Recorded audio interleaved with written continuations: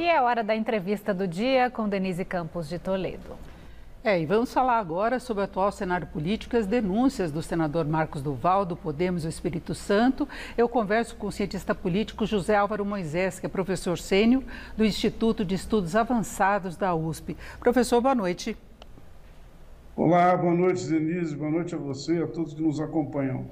Pois é, o fato político de hoje ainda seria os desdobramentos das eleições de ontem para a presidência da Câmara e do Senado, mas todo esse noticiário, repercussão, foi atropelado, não é, pelas denúncias feitas por Marcos Duval, que foram mudando ao longo do dia.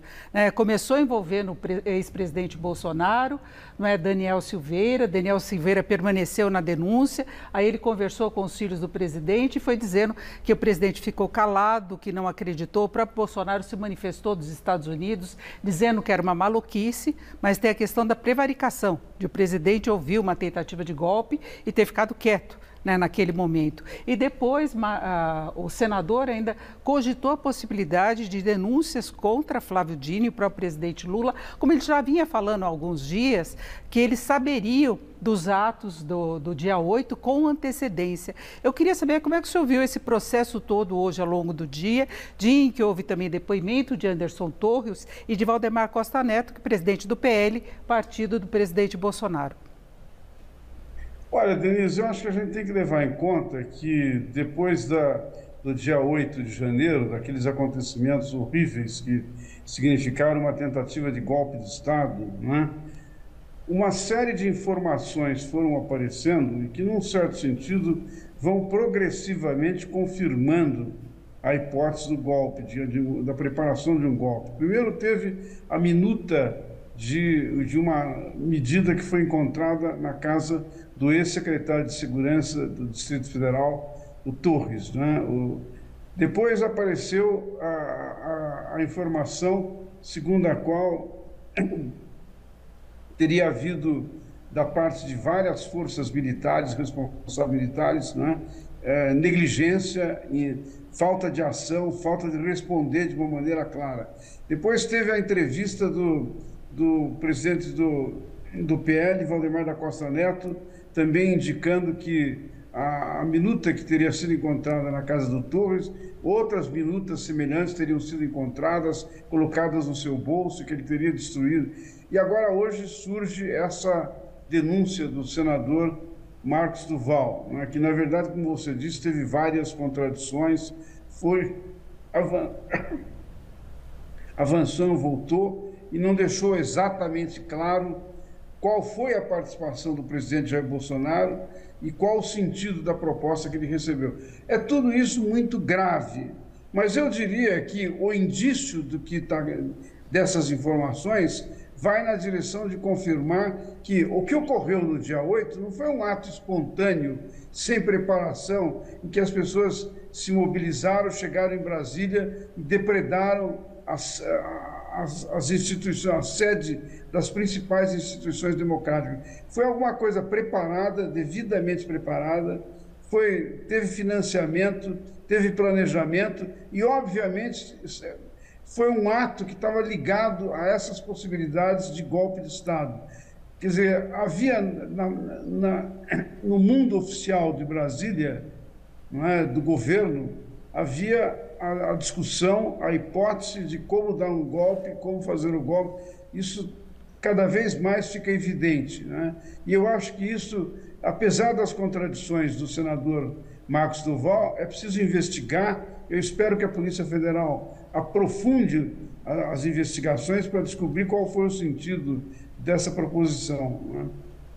E o ministro Flávio Dino hoje falou que são peças de um quebra-cabeças que estão sendo juntadas, não é, que vem desde antes. O senhor citou os atos do dia 8, mas antes houve aquelas manifestações que colocaram fogo em ônibus, em carros em Brasília, e houve também aquela tentativa de se colocar bomba num caminhão para explodir próximo ao aeroporto.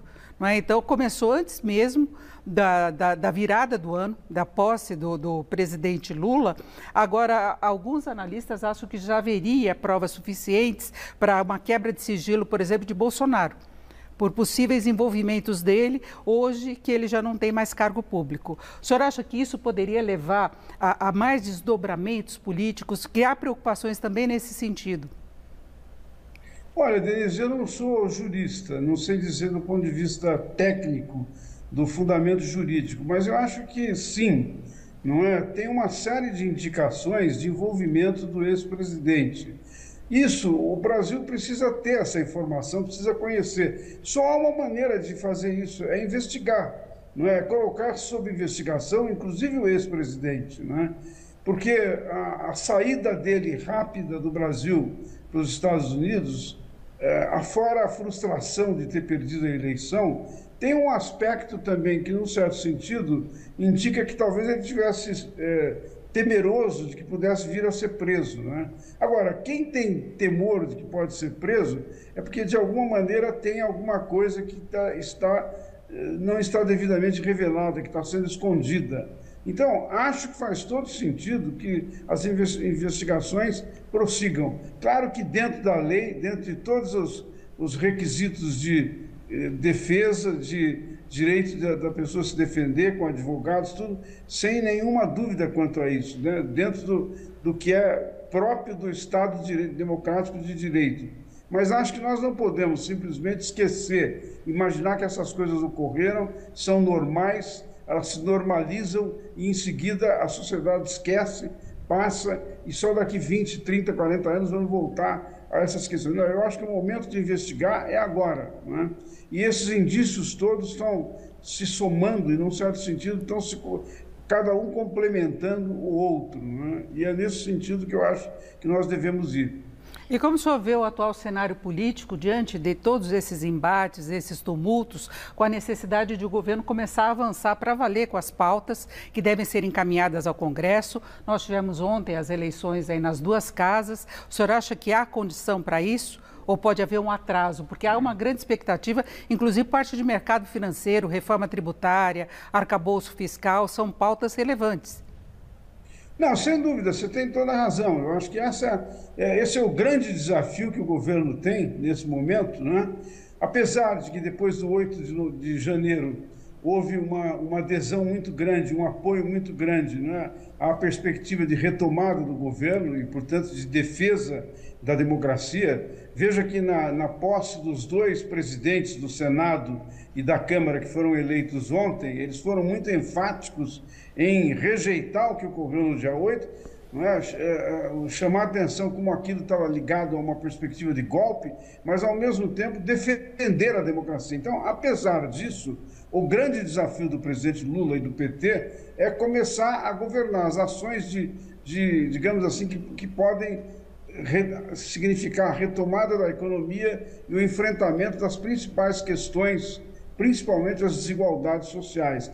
Desse ponto de vista, o resultado das eleições no Senado e na Câmara são favoráveis à negociação.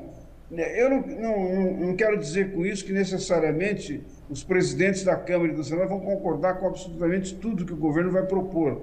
Mas o fato de terem sido apoiados pelo governo, existir um debate, um diálogo, uma retomada do sentido da política, que é de conversar, negociar e, eventualmente, buscar consensos, é uma coisa favorável, não é, neste momento, ao desafio que o governo enfrenta. O seu principal desafio é dar resposta de um novo modelo econômico, não é, que, ao mesmo tempo, cuide do social, mas tem uma dimensão também de respeito à responsabilidade fiscal, né? Isso é absolutamente central. Você mencionou o mercado, os empresários, estão todos na expectativa de como o governo vai conduzir isso.